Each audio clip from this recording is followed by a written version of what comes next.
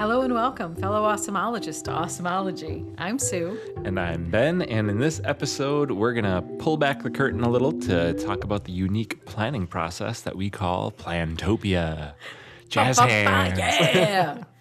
I realized, I'm going to screw your whole life up here. I realized before we even get into that, and yes, I know I prepared a script. I didn't put this in the script because I'm a monster. It's your world, Sue. Speaking of monsters, this is going to release on Halloween. Oh, nice. So I thought, before we jumped into it, I would ask you a non-topic related question. Hit me. I'm ready. Tell me your fondest Halloween memory. Oh, man. Well, gosh, that's tough to beat. I mean, it's really tough to pick anything other than our son Charlie's first Halloween, just because, they're cute as ever when you put him in. I think that we had, he had like a zip-up sweatshirt that was like a lion sweatshirt, and like the hood had like a mane that went around it and everything, so it wasn't a costume. It just, it's like, hey, you should be a lion because this is really easy for us, It's all about us. And I think it was pretty cold that year, so it just like made sense to layer him up in that, and he was, well, let's see. He would have been about a year. He was walking, but walking like a 1-year-old does. So I'm sure we pulled him around in a wagon or something. But so as much as this is my fondest memory, I can't remember the details very well, other than the fact that he was stinking cute, and like so many other things with kids, when you do it with them for the first time, or enjoy those life moments that they get to enjoy, you kind of get to relive them yourself, so yeah, it's pretty tough to choose anything other than that. We're going to be doing Spider-Man themed costumes this year. Charlie got the new Spider-Man 2099 theme from the upcoming Across the Multiverse movie that's coming out in July of 2023 at your local movie theater. But we're super excited about it, actually, and he's pretty jacked about Spider-Man 2099. So Olive is going to be the Spider Pig from that. Yeah, right. That is awesome. Pretty awesome, right? Yeah. So yeah, I'm sure we'll be creating some more awesome memories when this one drops on Halloween. It's fantastic. Yeah. Love it. How about you? Yeah, no, similar. I was really trying to think of, knowing that I was prepared for this question. I was trying to think of a time from childhood, but really the core memory that I have would be my middle child's first Halloween. Mm-hmm. Because I can remember, what I distinctly remember is it was like 75 degrees that day. Ooh, yeah. So it was this perfect, and our oldest would have been 5. Mm-hmm. So he was finally at that age where he could really truck. Yeah. So we could go stroller and then a guy really trucking along. Yeah. And the weather was perfect. And it just was, we walked miles and miles. Mm-hmm. And It was so good. It was so good to finally, be in that real kid trick-or-treating experience where he was walking up to the door and saying trick-or-treat and, doing the things instead of being dragged by me. Yeah, right? Yeah, that's cool. Yeah, with kids, it's just extra special for sure. And I guess on that note, and since we're on the topic of Halloween, because I love why Halloween. not? Yeah, why not, right? Another memory that maybe it is a little bit of a look into my personality or who I am. I distinctly remember the joy I got out of sorting the candy back in the day. You come home with the bucket and then you put all the things together and then you start bargaining with your siblings. I'll give you these 8 Smarties if I get that one Snicker bar or whatever, right? So that was always really fun. And I've actually Halloween and I have had a weird relationship. I remember loving it as a kid, dressing up and stuff. And then probably when I hit about middle school or, early high school or something, I was just too cool for school. And, dressing up was just weird or whatever, right? And so I remember for a while being yeah, Halloween, I don't care, whatever. But then my wife, she loves Halloween, so we've really we've not that we've gone all out every year, but we always dress up and do something. And then with kids, obviously, we're trying to provide the best experience for them. So I love Halloween now, and still love like sorting the candy. And this is another little weird Ben fun fact is I've recently found and gotten confirmation that my favorite part of carving pumpkins is the cutting the hole in the top and doing that as nicely and neatly as I can so it sits just perfect, and being mindful of which way the stem curls and all of those things.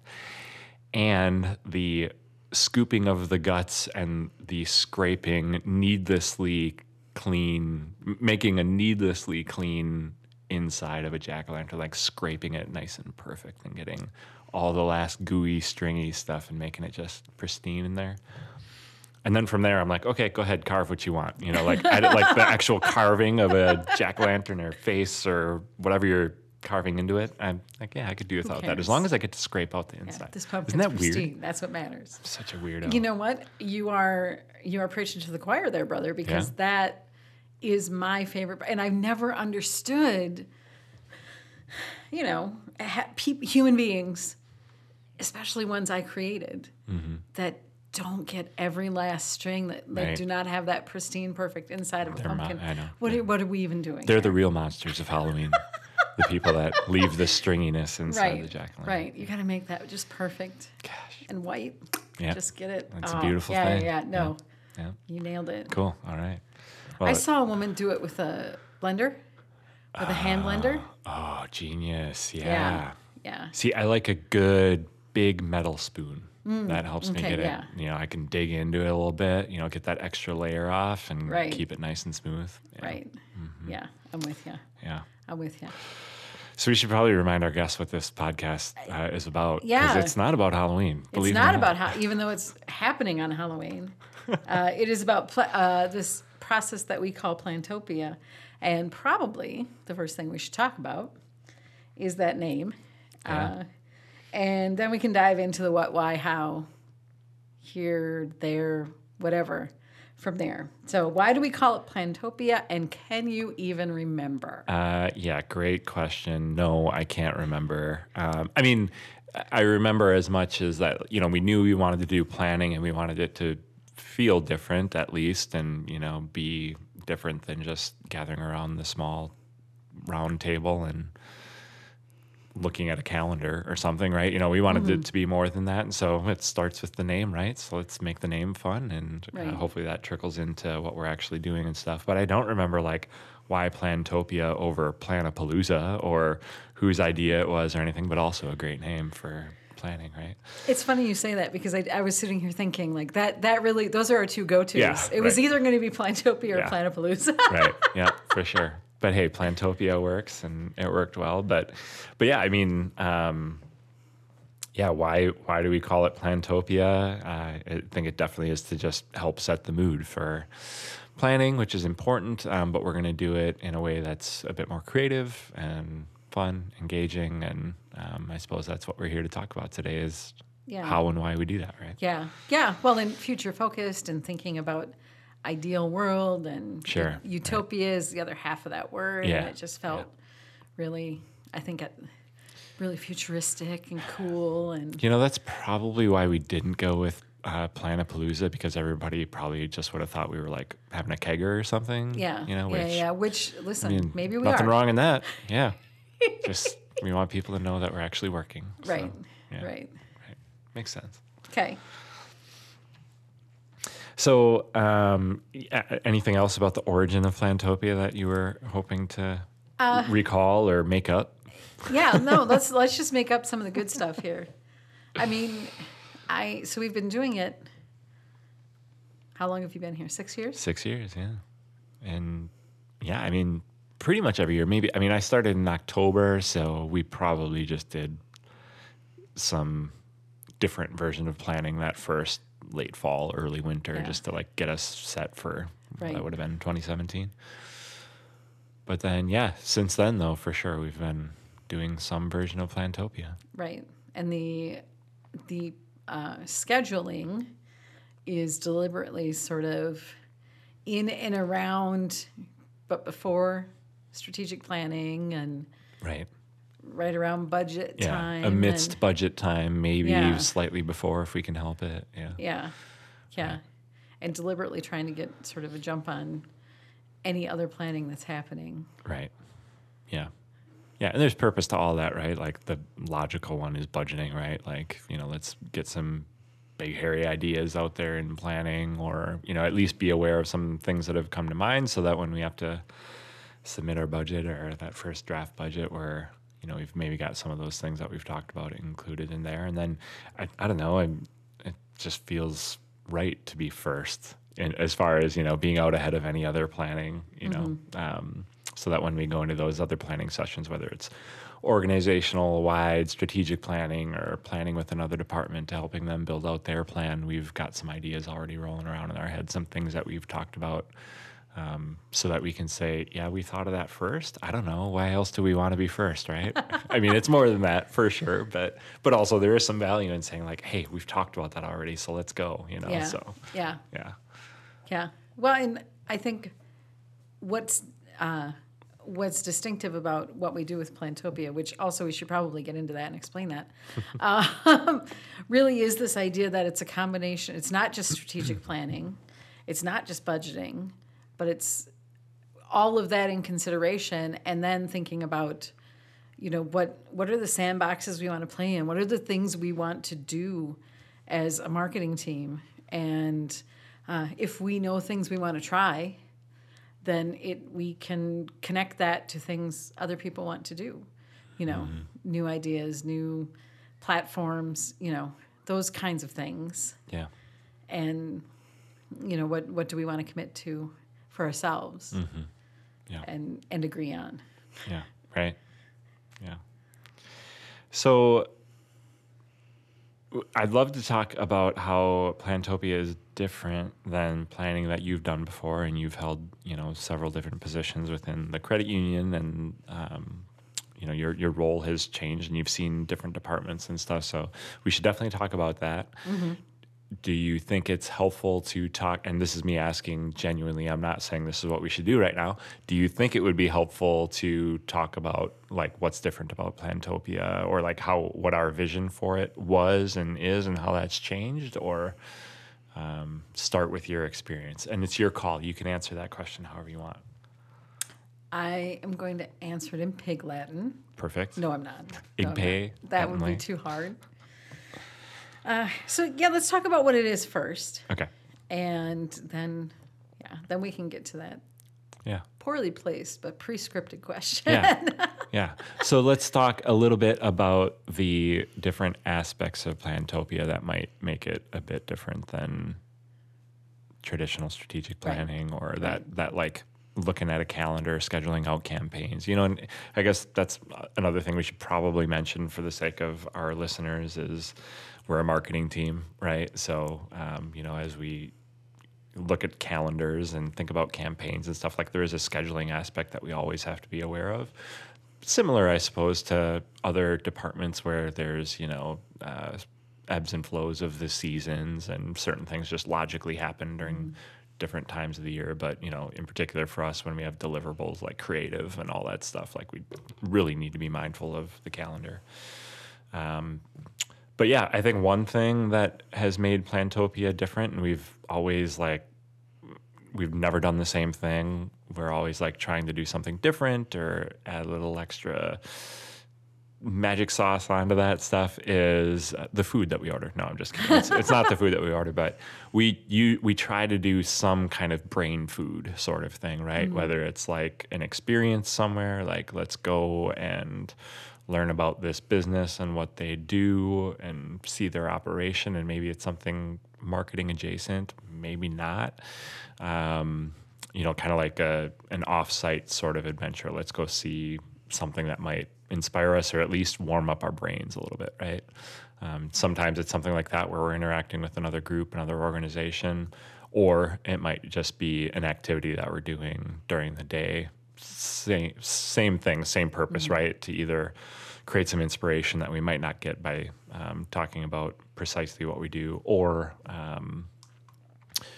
or it might be something that just is a warm up for our mind. Yes, all of that. And I think that really brings this a different flavor to what our expectations are for the day, because it makes, I always feel like those kinds of warm-ups or brain food or off-site visits really leave us open to possibilities in a different way. Mm-hmm. And especially knowing that we go into that deliberately to open up our little fertile brains. Yeah. And be ready for the ideas that brings you. Yeah. Yeah.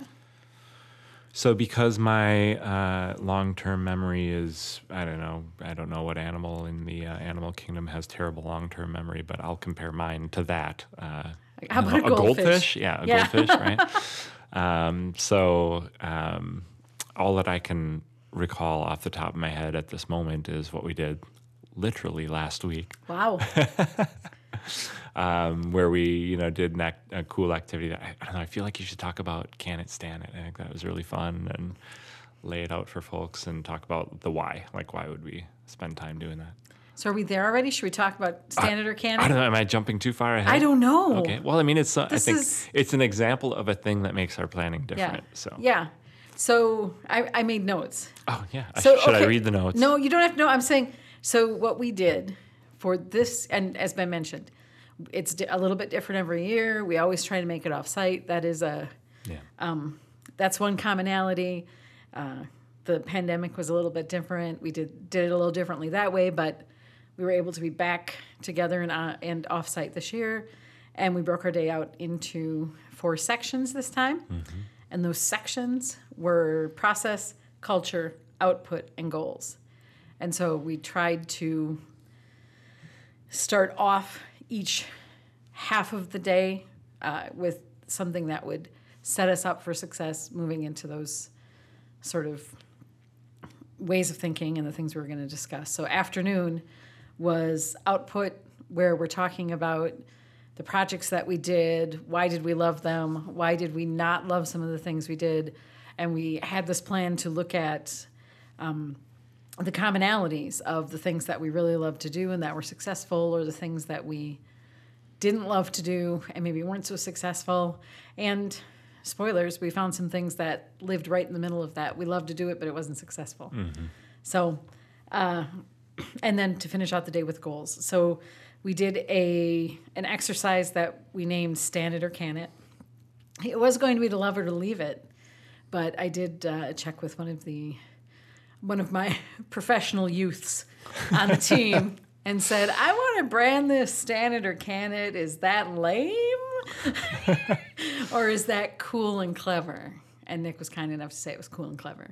Nice. So thanks, Nick. I'm like, thank you. Yeah. Professional young person. So if you're listening to this and you don't know what it means to stand something, that means you're an obsessive fan of it. You really, really love it. And to can it just means get rid of it. Yeah. So before we talked about the projects that we were going to either stand or can, we did a game. Yeah. You couldn't lose it, which is our favorite kind of game. Right. Where everybody got to write down some of their secret stands, their things that they were big fans of that they thought other people weren't. Mm-hmm. And we put 2 of those on separate sheets of paper, and we lined the rest of the team up behind the person who was sharing their secret stand.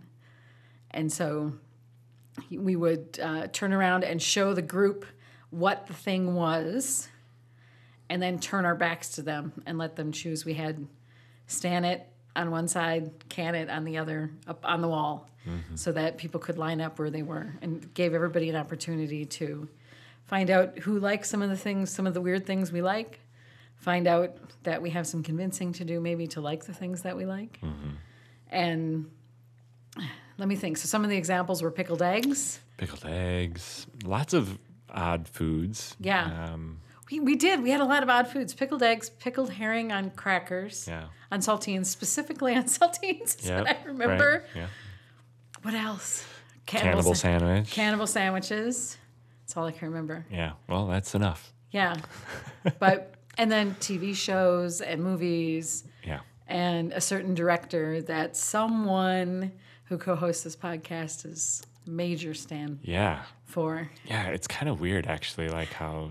So it's spoiler alert. It's Christopher Nolan. For some reason, it's like I probably will never watch another Christopher Nolan movie and not love it because I'm just like that biased, which is probably not fair. I should be a little bit more critical, but I really have just loved like everything that he's put out recently, and going back actually after knowing who he was and knowing some of his earlier movies, I like them all. But anyways, that's for another episode. That's the Christopher Nolan episode we'll do later. But it was really fun and dual purpose, right? Like it warmed us up for the next thing we were going to do, which was stand it or can it for real stuff that we were doing as a team. We got to learn a little bit about each other, learn, about some commonalities that we had amongst each other and everything. And it was just fun, right? And I think anytime that you're doing something like planning, which I don't know, is plan a 4-letter word? I know it's a 4-letter word, but is it a word that like people, when they hear it, they're like, oh God, planning, Right. Actually, I should say I was in another strategic planning organization or meeting for another organization over the weekend, our local community foundation, and one of our board members compared strategic planning to a dental visit. Wow. Right.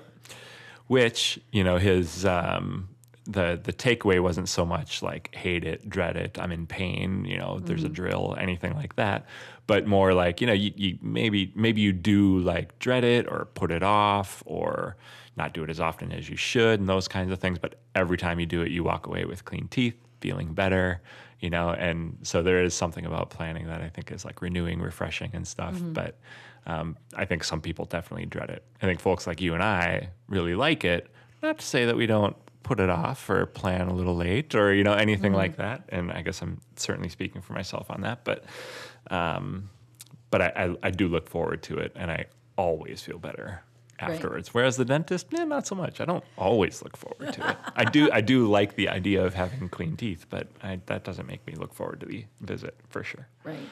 Right. But.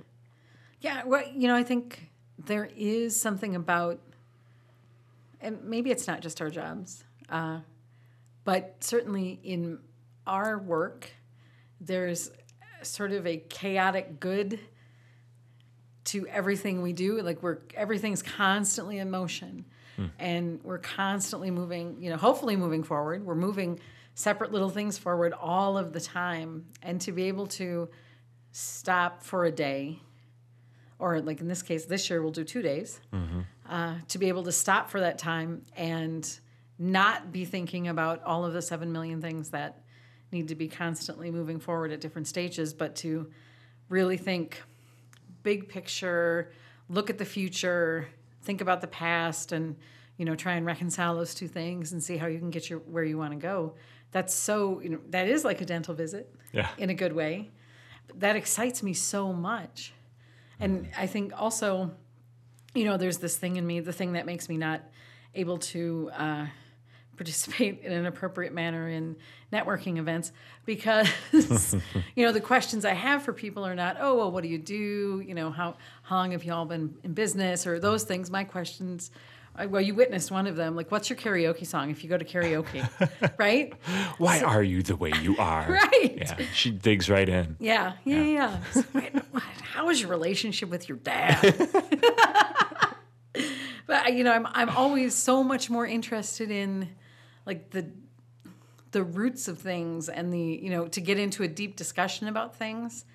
And when I have attended strategic plannings that doesn't do that, because I think we probably, we've volunteered for and, worked for other organizations in the past. And sometimes you go into strategic planning and you're like, we didn't really even talk about anything that we could change, we could fix, we could do better, we could improve.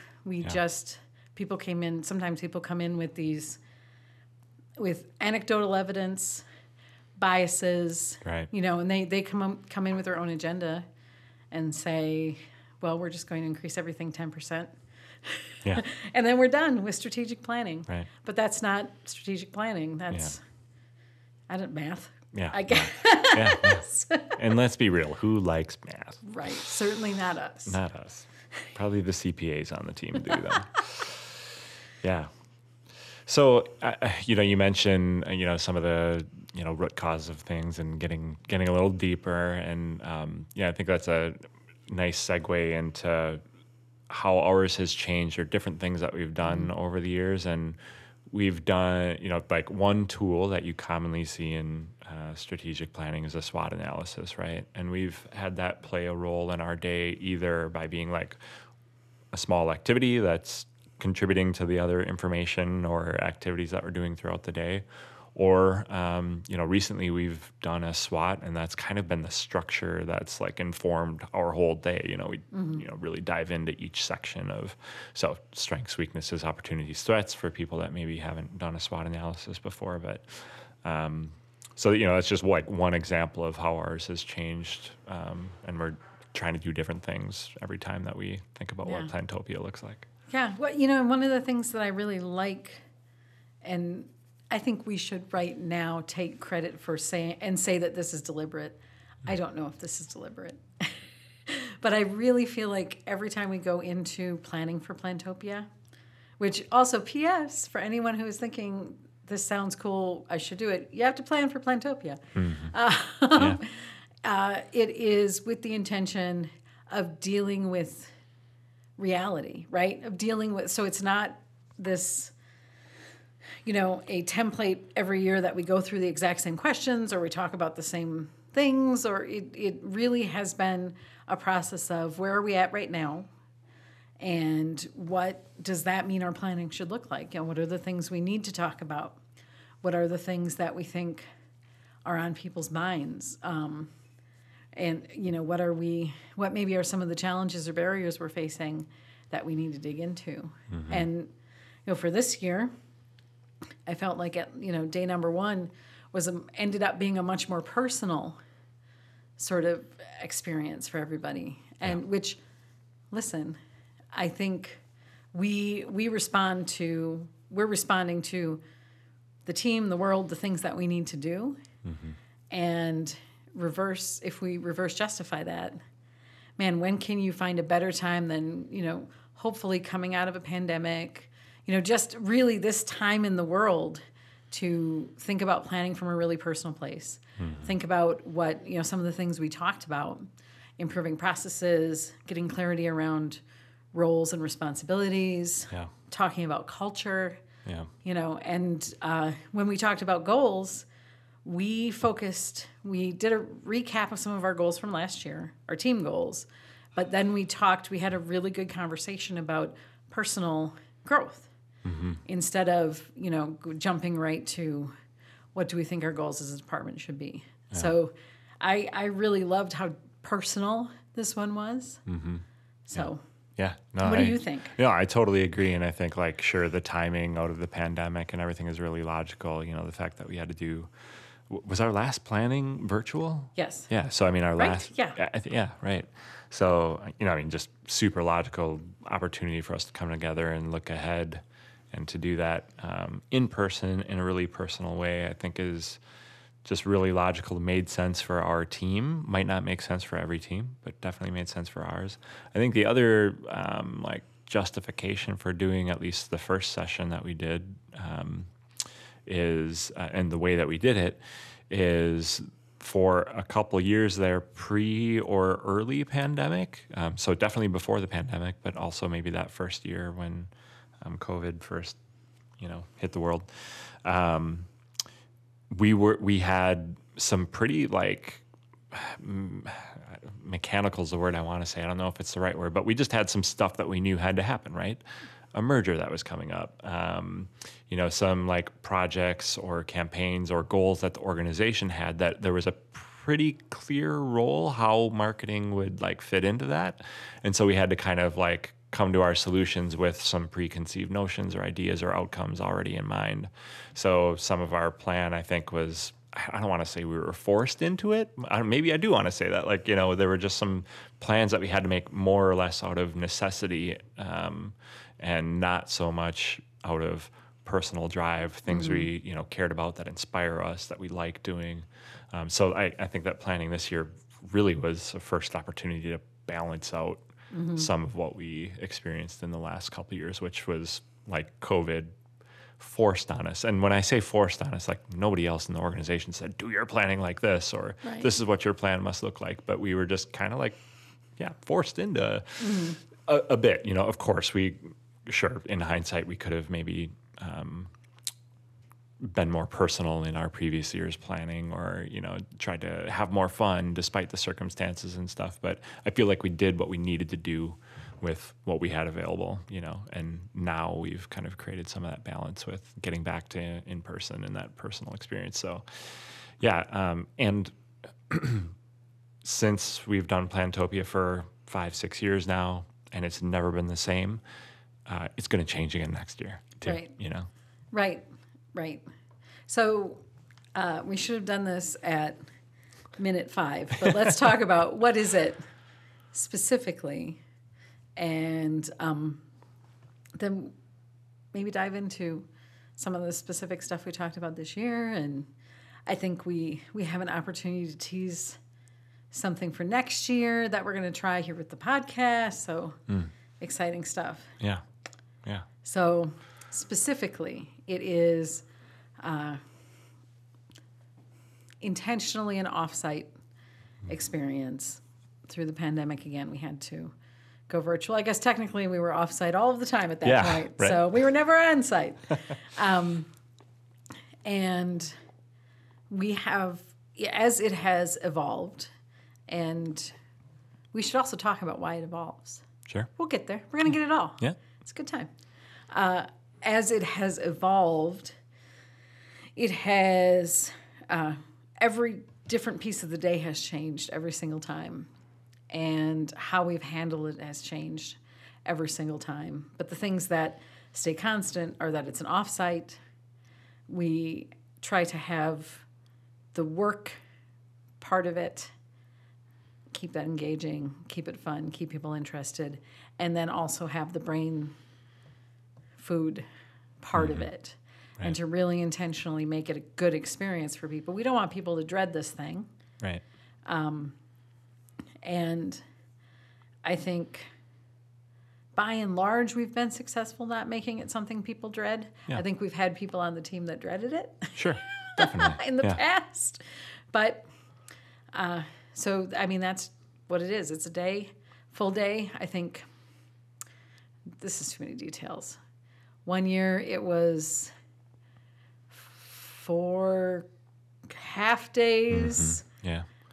This year, our plan is, we had day 1, which was last week, and it was this big, wide open, expand your mind sort of day. And then we will take what we got out of that day and, hone it down to plans and what all of that means and what we want to do. And some of those things, like talking about those personal goals, those will go into coaching for next year. And we'll be talking about those all year long.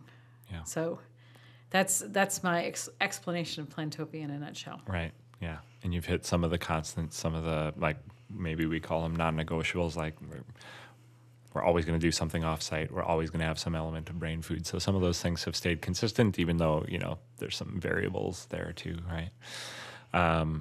Some things that have changed, besides like the format, the amount of time we dedicate to it, or if it's 4 half days or 1 full day or 2 full days, certainly we've tinkered with the amount of time. And really at the end of the day, that's just all about like, how can we be most effective when we're doing it? If we need 2 full days, and to do those too close to each other means bringing people a bunch of stress and wondering how they're going to get their job done because they have to dedicate 2 full days to planning, well, then maybe we need to try 4 half days, which is a thing that we tried. And, now we're back to, more of a full dedicated day thing, and pros and cons, right? Another thing that has changed a bit is our intentional interaction with other teams during planning, right? Like, I think one of the first years we did it, we set aside an hour, maybe plus, with every other department within the organization to kind of like fact find and get their goals and, talk about what they want to do next year and how we might fit into that, or specific needs from us, right? Just good conversation to have with each team. And then we took all of that and brought it together with our own plans and made a plan out of that. And again, pros and cons, right? There were some things about that were great, like the opportunity to talk with every department head and maybe some people on their team. Really valuable conversation there for sure. But really valuable most of the time, because the thing that we also found, and going back to how we maybe like to do this a bit on the earlier side, ahead of strategic planning, ahead of budget, or in the middle of budget, is that some of the teams that we met with hadn't really thought about next year quite much, yet, so, maybe they've thought about it, but certainly had no formal plans, or we're kind of building the plane as they were flying it, Right. during that meeting with us, so again, pros and cons there. It was nice to have that conversation with everyone, but also I think we caught some people off guard, and and admittedly too much information sometimes. You getting that kind of feedback from every single department to try and squeeze that into a plan that's specific enough to us and doable. It was really, really difficult. So there's a sweet spot, and I don't know if we've yet found it, but we'll keep modifying. Maybe this year. Yeah, maybe this is it. Yeah. Maybe this is the we'll one. See. Yeah. Yeah, no, with those earlier ones where we were getting all of that feedback, not only did we make ourselves a whole bunch of work, I think we ended up frustrating ourselves because we went in hoping, with the intention that people would be, if we gave them a little bit of groundwork to look at, gave them, couched all of that conversation for them, they'd come in ready, and that what they would say in that conversation would happen. And then when things didn't happen, or we had some people that said, nope, nothing at all from us, and then had very, very many things. Right. I mean, people get to ask for things. That's part of the way that we do our jobs. But we ended up we created that frustration for ourselves, I think. Yeah. Yep. Totally agree. Yeah. Any other big changes that are coming to mind that are worth sharing? Man, I think the intention of it has always been the same. I think, the scheduling roughly has always been the same. Mm-hmm. And it really is one of those things, come to think of it, one of the points I wanted to make sure we talked about was this idea that it has changed every single year. And the reason I think it has changed every single year, besides, that idea that we're responding to reality, responding to what we need to do in the moment, is that this is one of those ideas that we know is good, and we are continuing to hone it. So it's something that, hey, man, if you stick with something, right? Yeah. And if you think it's a good idea and can stick with it until you can make it work, kudos to you. Mm-hmm. I think that's something that not just people in marketing, people across every industry think they have a good idea, probably do have a good idea, try and implement it one way, doesn't work that way, or there's wonkiness. Yeah. Because P.S., here we're talking about planning. We're talking about essentially a day of just people, right? And inherent in bringing people together is always going to be wonkiness. Yeah. So if you say, wow, that, I was grumpy because the pop was warm. We're never going to do that again. You're not working through to hone that thing until it's right. Doing the thing that you need to do. Yeah. Oh, such a great point in that, you can come up with a plan for the plan, right? Create activities, give this off-site brain food kind of experience. But man, if you caught somebody, the week after they're dog dies. Like, I mean, that's might not have anything to do with the structure you built, the plan that you're trying to create, or the activities that you're doing. It might just be you caught somebody at the wrong time, right? And so that's an interesting observation that we're kind of aware. I mean, I think we do our best to be, this is empathy we're talking about, right? Like being aware of, what other people are seeing and experiencing and hearing. And, sometimes it disrupts our plans, whether we're talking about planning for the year or how a campaign goes or how something that we create is received, lots of, we should be used to it enough by now that, of course, like that shouldn't surprise me to hear you talk about that. But I think it's an important point to call out for sure. Yeah. Well, and somehow, and we should talk about this more as we talk about the next phase of this planning and what we do next year. Somehow this year, I think we managed to not fall in a trap that we've fallen into before, which is rehashing a whole bunch of junk, right? Yeah. There was something about the combination of conversations we had, the things that we focused on, that we did not end up. There was maybe there were one or two projects but we put them in a place. Like that was these are the things we would can. Right, yeah. So they had their place. And in the past, we have this recency bias where, if we have started the day with brainstorming and hey, man, I will take partial responsibility for every single year this happened. Somebody comes in with a chip on their shoulder about something, and then all the rest of the day is like, oh yeah, well, but people do that thing, right? And we somehow this year, the combination of things we did, we just steered right around that in a pretty clean way. So that was cool. Yeah, that was definitely cool. And I think two contributing factors to how it went this year. One, just the structure, right? Like the Stand It, Can It activity was an opportunity to say, can it? And then let's move on to the next thing. So we didn't have to dive deep. We didn't have to gripe. We didn't have to say, well, that's not going to work because, insert reason or excuse or whatever. The other thing that I think I have to imagine helped was how personal the day was, right? Like a lot of the day was about who we are as people and how we interact with each other. So like you didn't have to get stuck on, well, this didn't work because that person this, or, this didn't work because that thing wasn't on time, or, whatever.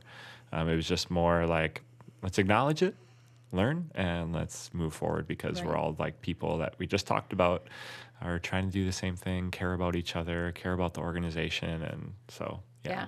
And kudos to you for putting that together, because I do think that structure and the care behind the day is what made it go the way it did this year, for sure. I hope so. Nicely done. Thanks. Yeah. I appreciate that. It was fun. Two other things that are changes that come to mind that I think are just worth mentioning. One was... maybe it's only one change. I don't know. Here we go. We used to just do either the 1 day or 2 day thing scheduled relatively close to each other, or we did those pre-meetings with departments, and then we wrapped all that up into our one planning day. And that was kind of it. I think we've always been a rather agile team, but being an agile marketing team is something we've given more attention to lately. We're learning and trying things and just trying to be more agile. And I think because of that, this year we did mid-year Plantopia, if you remember, right? So not to say that we never shifted plans previously or anything, but this was really, I think, the first time where we scheduled it. Like we said, okay, we're going to do a big check-in halfway through the year as a team and cut some stuff that needs to go, shift some stuff that is new in our world, and just kind of check in and move forward. And through what we're doing through some other quarterly meetings and stuff that we've set up, that's really helped us make an intentional check-in. Because being agile and constantly moving and shifting things around to do what's most important at the right time and with the right people dedicated to it is great. But also every now and then you can get caught up in that because your nose is an inch from the grindstone. And so it's important to also take a step back and say hey, are we still on the right track? Do we need to just do a quick temp check? So yeah, I think that's another big change, just the more frequent planning and like that mindful check-in as a result of that has been, I think, good, and it'll probably continue to change, Yeah. or at least like we'll be more efficient as we keep going. Yeah. Another thing that comes to mind is, as you were talking about that, I think that contributed to really how we feel differently. You know, we talked as we were planning it about, you know, sometimes we are really like dragging ourselves into Plantopia, and it is like the year has kind of crushed us. Sure. And this year, I think we were excited about it. We were feeling good about what we knew, all of that stuff, and feeling hopeful. And I think that is partially because we've been way more mindful about advocating for ourselves, advocating for what we do, advocating, you know, and encouraging the team to, you know, if you're right, you're right. And like with us too, to say, you know what, if this is my opinion, but if that's your thing and that's your responsibility to make that decision and you're right, don't let me stand in your way. Right. You know? Yeah. So I think having that level, you know, feeling that level of agency and really focusing on things that, you know, like thinking about the culture exercise that we did and talking about culture, thinking about things that not only we want as we continue to build a culture around ourselves, but things that we can make practical steps towards. Right. And feeling really hopeful that, like let's pick things that we actually have agency over. Right. Or that we are going to, you know, we are going to advocate to the people we need to advocate to and say, hey, we're going to take agency here. Yeah. Because this is what we need to be happy, healthy, and you want us to keep working, right? Yeah. Right. Right. Yeah. Yeah. And for some of the stuff that we don't have the agency for or over, or, you know, the amount of control we have is on the lower end, you know, at least having the conversation and saying like, this is important enough to us. That's super valuable feedback that we need to share, you know? Right. So, and if we never make the space to talk about it, then it's certainly not going to go anywhere. So, Yeah. Yeah. Cool. So how would we suggest that other people implement something like this? Oh my gosh, that's such a great question. Well, whether it's us or somebody else, like I think a super valuable first step is like talk to someone or let someone help you with it. You know, What if they called us? What if they called us? Then Yeah. we would say we would love to help Then you. they could call us and we could help them. Okay. Yeah, right. Yeah, Just checking. yeah. But yeah, I mean, I do think sometimes the outside perspective or somebody to help hold you accountable or, you know, give you the nudge to actually do the thing. Because I hope that this all sounds good to some people, but, you know, then it goes away because you're on to the next thing in your day. And it's like, oh yeah, that's the thing I wanted to change for this year. Well, let's just do what we did last year, you know? So, Right. so I think accountability, and if that can't happen within, having somebody help you with that, I think is an important first step. You know, I think another thing is one way or another, getting a pulse of your team, maybe getting some initial feedback from your team, like what might be motivational to them. Is there something they're hoping to learn? What do they care about? So kind of, you know, doing, whether it's an actual activity or a survey or something, you know, doing something so that you are getting the voice of the people that are going to be participating in this thing being heard, you know, because if you just plan this day kind of in rogue or in a silo, you could totally miss the mark, or at least wind up spending time that isn't super effective. And I think that's why we've made some of the changes we've made is, you know, we've looked back and said, we can probably do that better. Meeting with each department is nice, but also is that the best use of our time, you know, et cetera, et cetera. So, yeah, what else? What do you think? I think it's important to think about this. Think about something like this planning as separate, but wrapped around and wrapped into budgeting and strategic plan. Yeah. And I think, you know, thinking back to when we started this, maybe there was some concern that this was a little bit redundant for us to do our own planning, and then there's strategic planning and Sure. et cetera, et cetera, et cetera. But I've never felt like it was redundant, Right. especially because it gives us an opportunity to, really turn to everybody on the team and say, like, what do you want? What do you want to do? What are the big projects that you want to try, or what's a new skill that by the end of the year you could have, because we will have tried something that helps you build it. Yeah. And that's absolutely there. You can't even measure the valuableness of that. Right. Yeah. To give everyone on the team the opportunity to say that out loud and then get supported. Mm-hmm. Yeah. And you might need to dig that out of some people, or it might not ever totally come out or come out at all, right? And I think that's something you got to be comfortable with too. At some, there's things you can do to make sure that everybody has a voice and everybody has to contribute.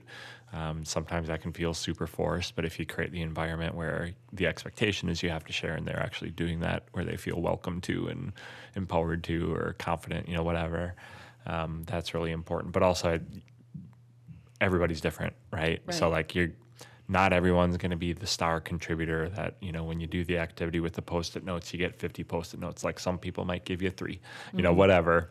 But that's just either who they are, or like we were talking about earlier, the circumstances around them have put them in a place where they're just not feeling it today or whatever. Not to say that's an excuse or anyone should feel left behind, because we definitely want to try and make sure everyone's contributing, but also like you got to be comfortable that it's going to be at all kinds of levels. Right. So. Right. Well, and it was helpful for us. We already know that there are some people on the team who, and you know what? None of them listen to this podcast, so we can say whatever we want. Whatever we want about them. Should we call them up by name?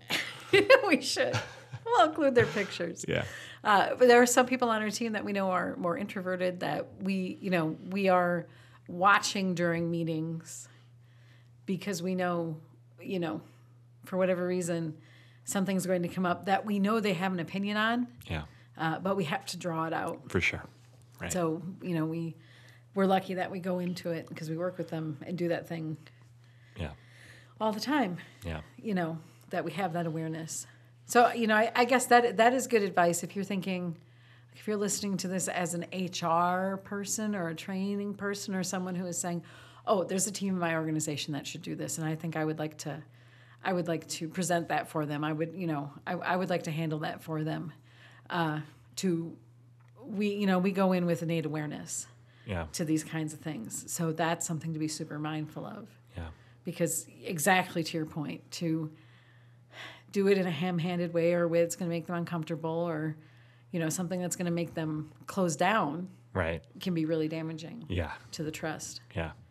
With that person, and then they're put in a position to maybe show a side of them that they really aren't, or that other people might experience and be their only experience with them, or one of few, and now that somebody's put in a bucket, right? Right. Yeah. Another thing that I think would be helpful for anyone wanting to get started is get some permission, or maybe a better word is buy-in, right? Because this is a time dedication, it's a resource dedication, and it's at least time, but you're also like maybe buying food, or maybe renting a place, paying a little bit of money to have a space or something. Of course, there's ways around that. You can get super cheap food, or you can maybe find a place that will give it to you for free or super cheap, or even if it's just in your same facility, but just somewhere that you never hang out or meet. Like just go somewhere different. But sometimes there's a cost associated with that, or the food, and like I said, at the very least, the time. So, if there's someone that needs to be aware of that, make sure that they know that you're doing it, and not just for permission. So I'm actually like really regretting that permission is the word that I use, but buy-in, like let them know why you're doing this, and the value that it'll bring to your team, and at the end of the day, the whole organization. Then you've got support from people that are going to wind up interacting with what the outcome is of your day, the plan, or the conversations that you've had. So don't hide it. Don't hide that you do it, because it's important. And Also, P.S., if you are willing to dedicate the time and capacity to do something like this with your team, and you're going into it with open mind and empathy, and this, you should be proud you're doing this for your team. You really, really should. Yeah. Because people, I think, it's a common issue with employees that they don't feel heard, and that every time we do a survey, communication comes up. Right. And so this one-on-one opportunity is, it's really, really important, and it helps people to be heard if it's done well. Right. Yeah. And plan it. Man, I think we have, every year we've planned it a little tighter. And I think we're just getting into that sweet spot where we know where the bumpers are in that lane. Yeah. Right? And you want to plan, but without being rigid. Right. Right. Or planning to create an outcome, right? Right. Yeah. Yeah. But to know, here's the time we need to use. We're going to do these activities. We're not going to. We've definitely had sessions of this where we've spent a lot of time trying to pull information out of people, or I don't know, sort of poking at that same rotten tooth. Yeah. Until we didn't even like it. Yeah. You really shouldn't use the tooth or dental analogy. Yeah. It's not helping our cause. No. Being Okay. different. Yeah. Sorry. No, I get you though. I hear you. Well, if I do say so myself, lots of great ideas there on how to get started or Wow. how How's people your might ego use this. today? Yeah, feeling Pretty really good. good. Pretty Real good. Yeah. Yeah. So the one thing we did not talk about, which now we're running out of time. Right. So Rapid fire this. Let's go. we're going to rapid fire this, and we're going to talk about the. Now I have to remember the name of it. What did I call it? It's the decision matrix. Oh. We should talk a little bit about the decision matrix, because that people don't know it, but that's gonna inform 2023 Right. here on the podcast. Yeah. A little bit. Yeah, we should. So, I'll kick us off. You can get Yeah. into the details of what it is, how we started that activity, and maybe what we plan to do with it. But I'll just say, common challenge in, I think, any team. Our team isn't huge, but it's also not like a 2-person team. But I think on any team, 2-person team, 200-person team, there can be plenty of opportunity for confusion about where's the buck stop, or whose decision is this to make. And, we usually find that the further down decisions are pushed, the more shared ownership there is, amongst the team, and the more efficient the team runs, the more stuff they get done, as, there's more decision makers that are truly accountable for things that contribute to the whole team by the decisions that they make. So we've experienced this challenge where it's like, is this a Ben thing or a Sue thing, or is this something I can just decide by myself? So to know that this was going to be part of our activity for that day to kind of get to that. I was going to say root, but now I'm just only thinking of teeth and dental. Goodness gracious! But to get to that, clear answer of who's the decision maker, who owns this thing, or if they own the decision or not, what level do they need to be engaged? Do they just need to be aware, or can these decisions be made completely without them? And so really, really valuable stuff. Even if, and I don't think this will happen. I certainly hope it doesn't happen, because it'd be a bummer to look back at that activity as being wasted time. But the worst case scenario is we talk about these things, and we at least get a little clarity on what people care about, or what they feel they should be making a decision on. A perfect scenario, right, is there's clearly decision makers accountable for certain things throughout the whole team. And tell us more, maybe structure and how to do it. Yeah. So we stole this idea from a book. And I will link to it, because now I can't, right at this moment, I can't remember the name of it, which I should have written down. But it is this process to build an accountable team. And the idea behind it is that there are very few or no really high-performing teams that are non-accountable teams. Mm-hmm. And accountable teams know what they're doing, when they're doing it, who's responsible for it, and are able to self-guide and are able to help each other and are able to talk about real issues and move things forward. And this is a process that we are going to work into over 2023 and beyond to try and get us to really feeling like we're an accountable team. Yeah. There are a lot of moving parts to do it. And the very first one we chose to do was to look at this decision matrix. And we know it can be confusing because we have a team of 6, and of the team of 6, 2 of us are leaders. Mm-hmm. And the whole creative team reports to me, which makes everything, but obviously everything that happens on the team is Ben's responsibility. If we screw everything up, buck stops with Ben. So, but it's not fair. What if everything goes really well? Does it still stop? There's a possibility for that.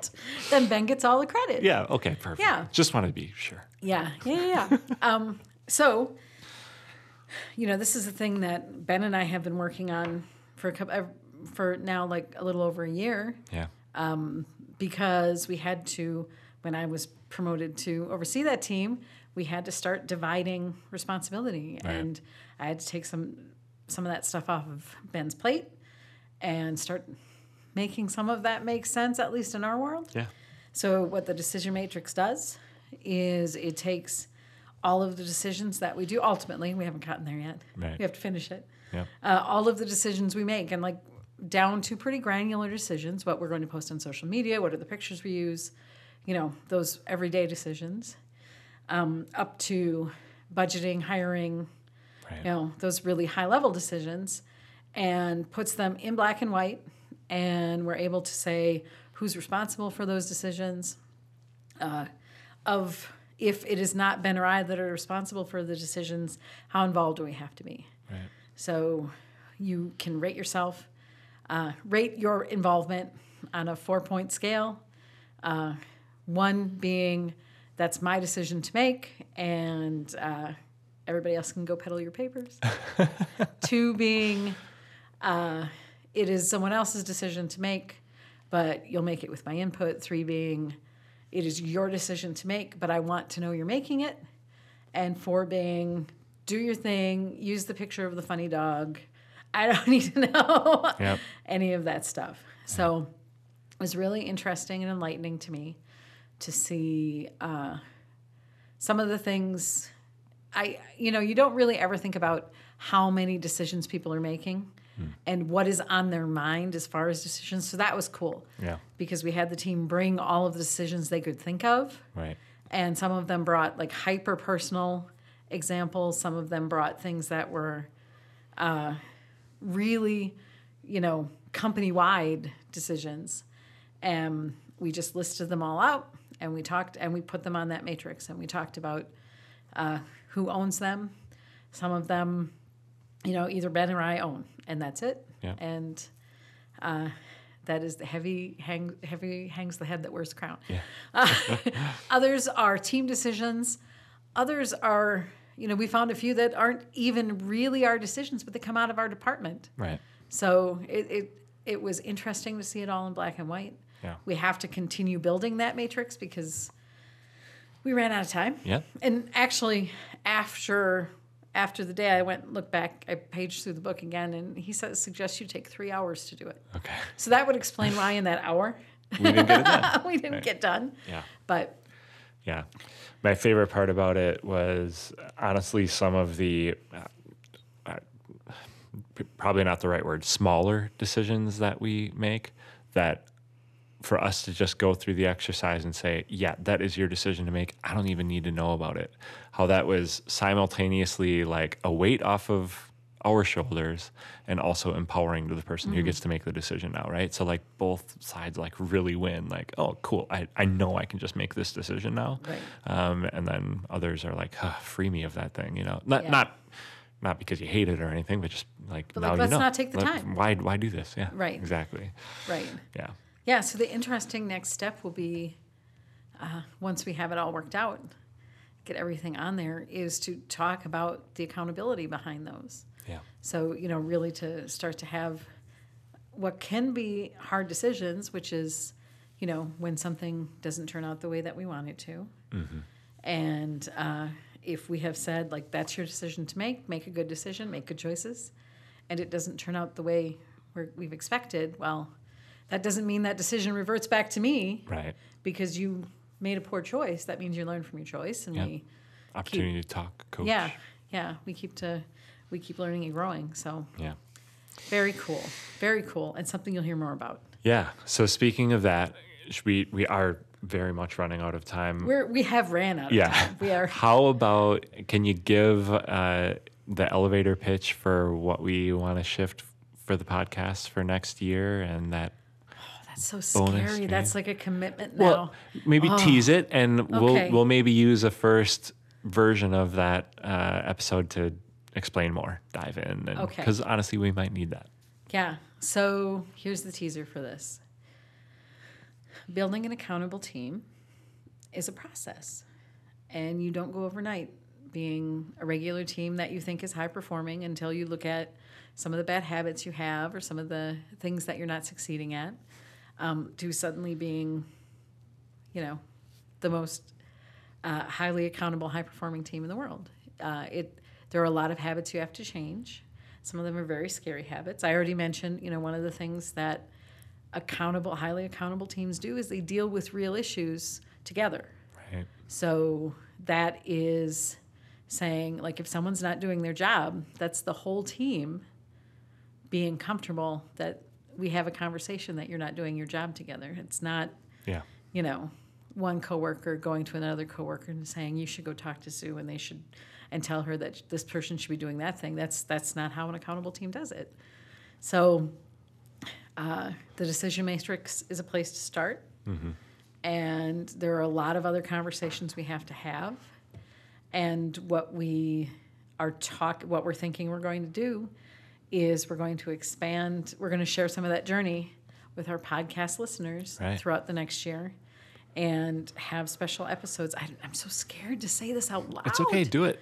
This is accountability. Okay, here we go. So we're going to move from one episode a month at the end of the month to doing 2 episodes. One of those episodes early in the month, and we will have to tell you when that will. We have to schedule those yet. Yep.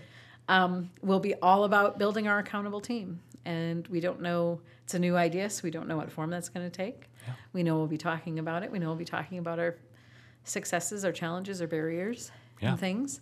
But if you don't talk about the things you intend to do, especially if it's a good idea, right, you don't hold yourself responsible to do them. So that is how we're going to, in public, hold ourselves responsible. Yeah. Sometimes I think we're a little too transparent. You know that? This is good. No, it's good. Now our audience have been voluntold to be accountability partners with us here. Yeah, I love that. And hopefully, all seriousness, will be on the journey with us, right? And maybe learning with us. Maybe we'll be learning from them, like saying, hey, that's a thing I tried and here's how it went. So we'd love to hear some of that feedback for sure. But like you said, we'll see what shape it takes, exactly how things time out, but we've just committed to it. So let's do it. And I'm excited. It's going to be good. I think that'll be fun.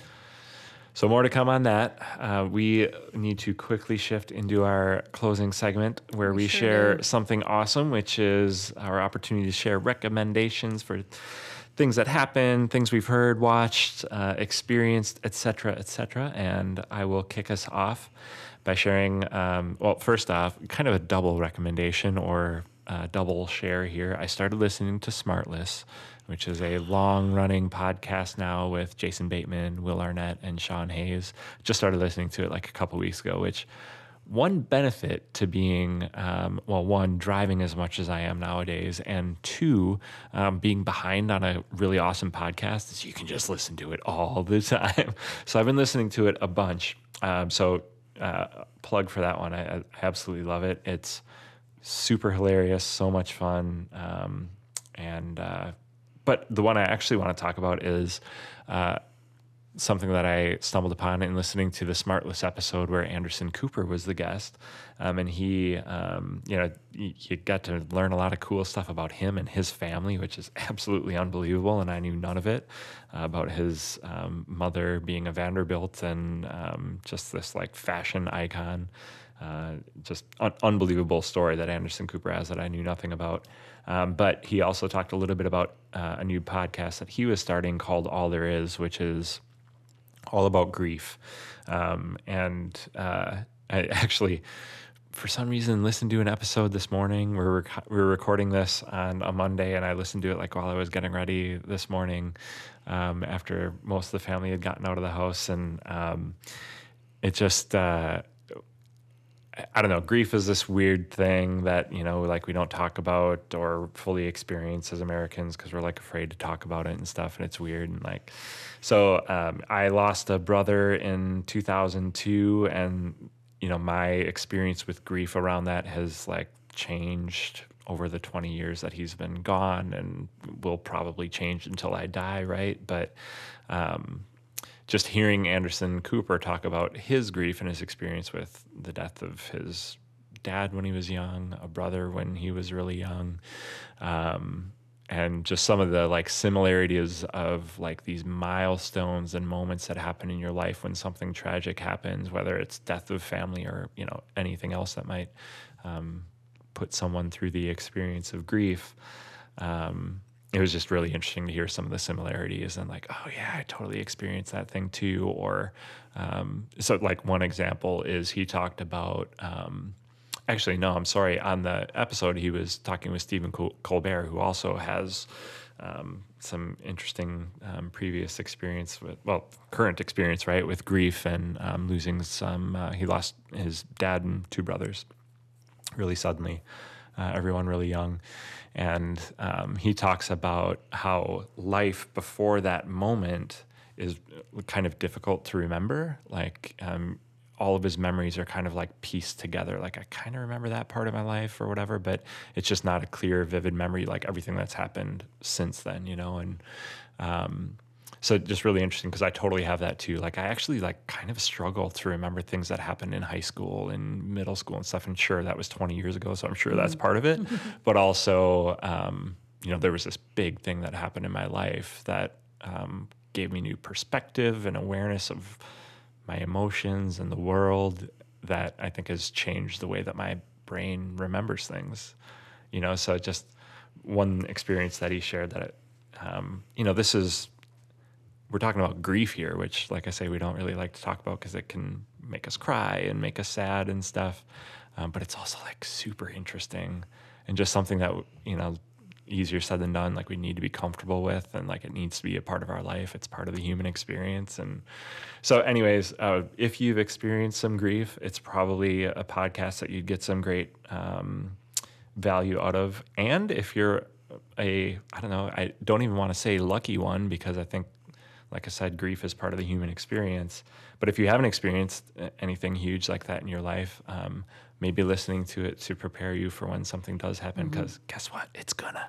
Yeah. Something's gonna happen in your life that's gonna just crush you. Maybe listening to the podcast prepares you, or at least gets you in a spot where you're willing and open to accept grief, because it's just an important part of life and being a human. And it's beautiful. That's the thing, I think, is it really is beautiful, but it takes some time and awareness to get to beauty with grief, as opposed to hating it or dreading it, So I went way deeper on that than I really wanted to, but All There Is with Anderson Cooper, we'll share a link. It's awesome. Very good. Very good. Another thing, as long as we're thinking about grief, this was not the recommendation I planned, but just wait until you see how this all ties together. Yeah. A book that I read over the summer called The Orphaned Adult. If you lost a parent or both parents, was really eye-opening for me. So I would definitely recommend. And it's a super short read, but if you are still sort of working through that grief, it's a tough one. Okay. But but really, really good. The Orphaned Adult. Got it. And I'll share a link to that. And it really does. So I usually try and recommend something that people can actually get involved in, like a book or a podcast. But this time, I had just a very exciting moment, but it actually does relate to grief because my dad has been a hobbyist with Model A Fords, like my whole life, and I'm going to keep it together here. I'm okay. So he had three of them sitting in his garage and in various different states of disrepair. And my mother passed away. And when she was sick, they had a conversation, and she said, "Whatever you do, you don't get rid of those cars," right? But so she passed in March of 2021, and for 18 months he didn't touch them. And they were, and he actually built a whole other part of his garage so he would have room to have 4 cars in a garage. So they weren't really in the way, but he didn't touch any of them for like 18 months. And one of them had been running, had some problems. He was frustrated. He was depressed. He didn't want to do anything with it. And finally, he started to have a little more interest in life. Things, he just started to get a little like puttery with things. And we kept encouraging him, work on the car. Because the one was so close. Yeah. There was a problem with the rear end and the steering and the radiator. But it was fully assembled. The other ones aren't fully assembled. And we finally convinced him, because I think he felt like, number one, what's the point of anything? Number two, there were just enough things wrong with it that once you start, he's just going to get frustrated and depressed and he didn't want to do it. Yeah. So we offered to buy him a new radiator for Father's Day, I think it was. And P.S. new radiators for Model A's, very expensive. But, and that ended up being backordered. We didn't have to buy it anyway, but that's not the point. The point is this. We helped him, my brother and I, and my husband helped him a little bit. Like taking the rear end off of a car is a little bit of a project. Yeah, and he's 78 years old. And and he puttered around with it all summer. And he finally, I gave him, we give each other a lot of grief in our family. And one of the things started giving him grief about was that he always let my brother drive his cars. And I never got to drive one of his old cars. Now, I am a chaos goblin. I understand why when I was a teenager he didn't let me drive his car. It makes total sense to me. But I'm not a teenager anymore, and it was always like one of those things that I regret. And for the last couple of years, I was like, yeah, that's probably done. I'm not going to get a chance because he's not going to work on them. Yeah. So on Saturday, he got that one. It's a 31 Ford Touring, in case you wondered. Nice. And he got the final things done on it. He put radiator fluid in it. He put gas in it.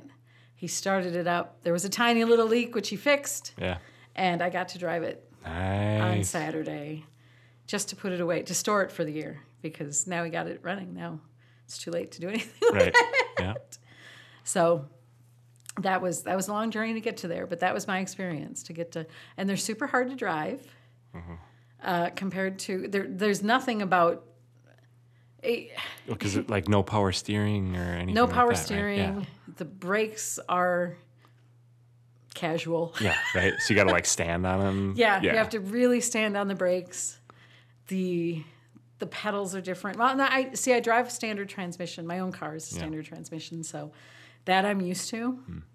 But what I didn't know is that when you shift, so this is a 3-speed. When you shift, the transmissions are just made so differently. every time you go into gear, it grinds the gear. Okay. So every time it's and so that's Takes some getting used to, I'm sure. Yeah.